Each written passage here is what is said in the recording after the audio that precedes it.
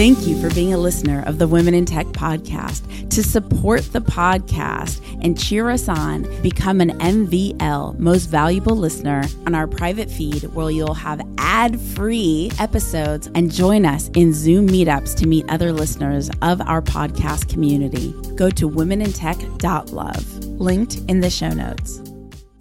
Welcome to the Women in Tech Weekly Remix episode. 3, 2, 1.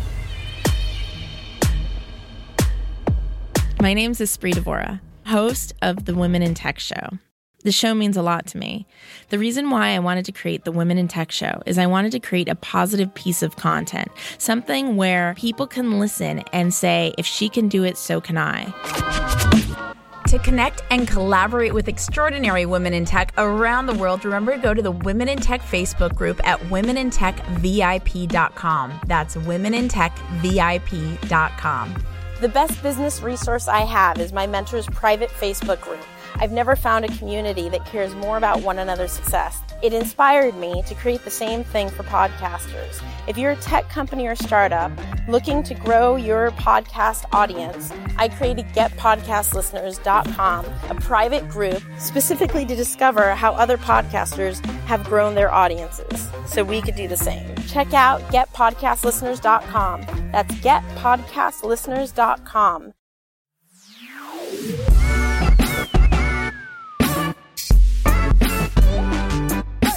Hey, this is Amanda Light, co-founder and director of growth at Nimbler.ai, an AI scheduling and communication platform based in Los Angeles. Yeah, I remember like the first day that my dad brought home a flip phone that had a camera. I couldn't put it down. And he had an old like compact laptop, probably weighed as much as I did, that I would lug with me everywhere. So I guess those were some early signs, but I've just always been interested in tech and everything that it brings. I always knew that I wanted to kind of have some sort of sales role, some sort of leadership role. And I mean, tech is the perfect place for that. So for me, it's just been about finding my fit, finding my people, finding the industries that are kind of ripe for innovation and things like that. I did have some early inklings for sure. And when did you start Nimbler? We started Nimbler in 2017. And what inspired Nimbler? Yeah, so we came together with basically the problem that we wanted to solve is the problem of no-shows in healthcare. And it sounds simple, but it's a $150 billion problem today, just in the US alone. So it was nice to come into it with one simple problem. We wanted to bring a solution into the market. And the other problem why healthcare can be so fragmented in technology is because one, medical group, for example, doesn't want to have 30 different technologies, 30 different softwares. And so we were like, whatever we build, it's going to be synced into their existing technology, their existing software. So we kind of ran with that. And we have our CTO has a background at a Stanford Research Institute, long background in AI. And so we basically harness this AI technology just with the conversational piece, making the outcomes kind of a lot better. So automating the patient communication in sync with those digital existing calendars, or in healthcare, they're called an EHR, electronic health record. So Holly is like automating the job of a call center essentially. So for you and I, it's any reason that you would call your doctor's office or they would need to call you, right? We automate that and then we're working in sync behind the scenes to update it just as a receptionist would. Before Nimbler, what was your journey to get to Nimbler? Who were you before then? Yeah, so when I was in college, I started a job that was like part-time for another entrepreneur, but it was more like a sales gig essentially. And it was in logistics, which is another great industry, very, very ripe for innovation and defragmenting, not a very sexy industry, but so I started kind of working for him. He had a consulting company. So making calls, doing the grind, the sales work. He was building this kind of marketplace, not really a silo, but in healthcare to connect in logistics to connect forwarders with shippers and customers, independent sales reps. There's a lot of moving parts there. So I loved what he was doing. He inspired me. And so I kind of started with sales for him. And then he had this prototype and after college, he was like, do you want to try this out with me and see if we can't figure out who to sell this to, how to sell it, what we need to change about it, what our product market fit is. And I was like, that sounds like fun. Let's do it. So he went in a little bit of a different direction. And we're still working on another product in logistics, which is awesome. And I still work with him on a weekly basis. But basically that gave me the taste of entrepreneurship and I loved it, right? Wearing all the hats, trying everything, grinding and learning so fast. And then after that, I did more of like a corporate role, which was really interesting, right? Especially from a sales perspective, just the numbers, the inputs, the outputs, how sales is just repeating, memorizing, knowing what to say. And I really loved kind of seeing the ins and outs of that like well-oiled sales machine from 50 sales reps at a company. So that really helped me understand, right? Once you build these things, what do they look like? So then I had that corporate experience, which I liked, but if you're an entrepreneur saying the same thing, you know, the money might be good or what have you, but it was missing a little something for me. So basically Nimbler happened and here we are. This is Lex Euler, founder and CEO of PTPay. We help make the patient experience better when paying medical bills. I am based in Los Angeles.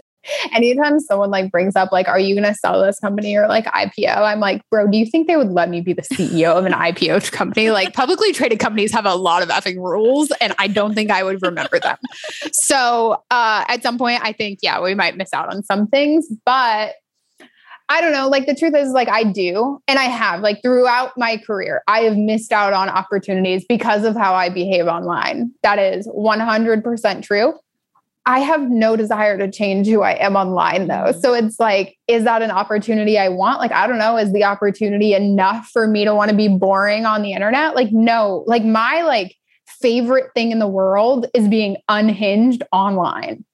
And it works. Like yesterday I tweeted, which one of my investors is going to buy me an 8 sleep for Christmas? I'm effing tired. And anyways, they're fighting over which one is going to send it to me. So I'm like, I could be more professional or I could get a free mattress. Like, I don't know. Like, we're just like out here doing our best. But I also think, you know, as unhinged or whatever as I am online or authentic or however you want to phrase it, if you went through like my entire internet history, there's like a common thread of like, I'm genuinely helpful to people and I stay very respectful.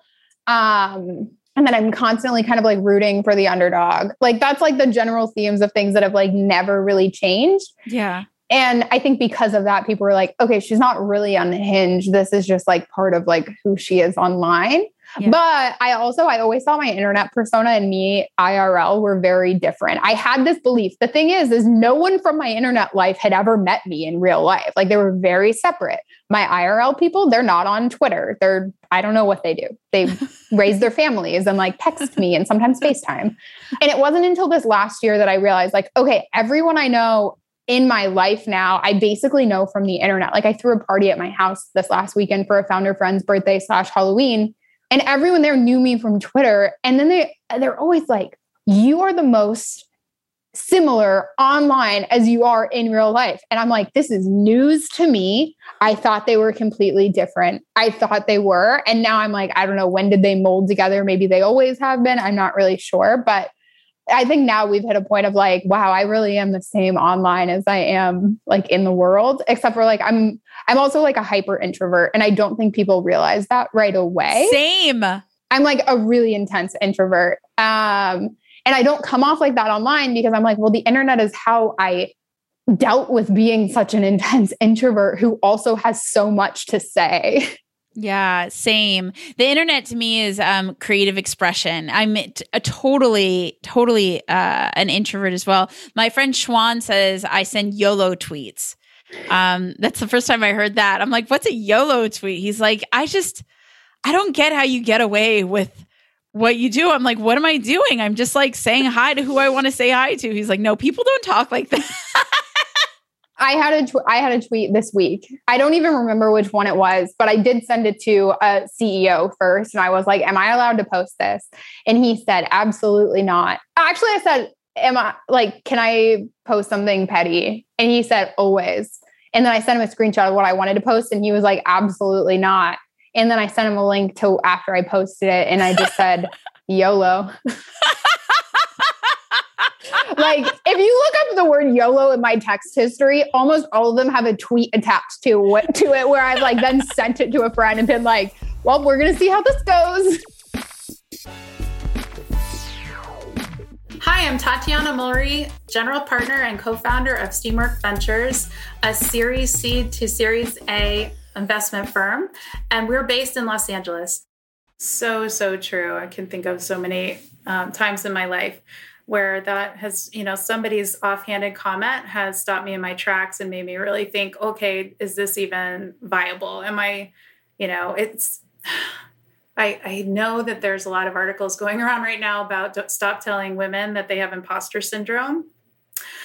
However, that doubt creeps in, and a poorly formed comment, it can really set people off in the wrong direction. But you're right. You just have to look at your North Star, figure out your purpose, and say, no, I don't care what this one person says about this or me or the idea or the business model or whatever it is. You just have to keep marching. Totally. My mom says, don't close your own door.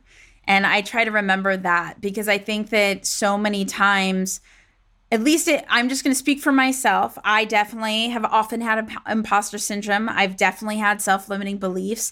And so when I think of my mom saying, don't close your own door, I ask myself, okay, am I closing my own door right now? Or does that door actually need and want to be closed? And most of the time it's me just having imposter syndrome and having self-limiting beliefs. I wish I knew your mom 10 years ago when I was pitching to angel investors. And I remember going to this, I went to an event. They had like a speed pitching 30-second pitch competition. I nailed it. They gave me a subscription to their boot camp, this angel group, which is now defunct, and for good reason. Hopefully it'll appear later in the story. So I go to their boot camp. I've got my amazing deck. I had, this crazy career at MasterCard, was super, super successful there. Did not anticipate that I would be up against this wall of, I could call it out, but I won't say, just attitudes. Let's call it in a very polite way, attitudes. I was pitching this app. It was very early in the app days. And I had this investor just go, what's an app? And, well, is this a lifestyle business? And I'm like, okay. And it felt to me like he was saying, you're just a mom in a minivan, going to soccer practice. How could you be running a real business? Meanwhile, I had been running like a ridiculous tens of millions of dollars businesses at MasterCard. So I was very offended, and it was a stupid, naive move to not like push past that and ignore him and just move on. So, I've been there. I know it's really, really tough, and those traumatic memories will stay with you a very, very, very long time and be that soundtrack in your head that can really hold you back. So that was one jerk, not my entire career.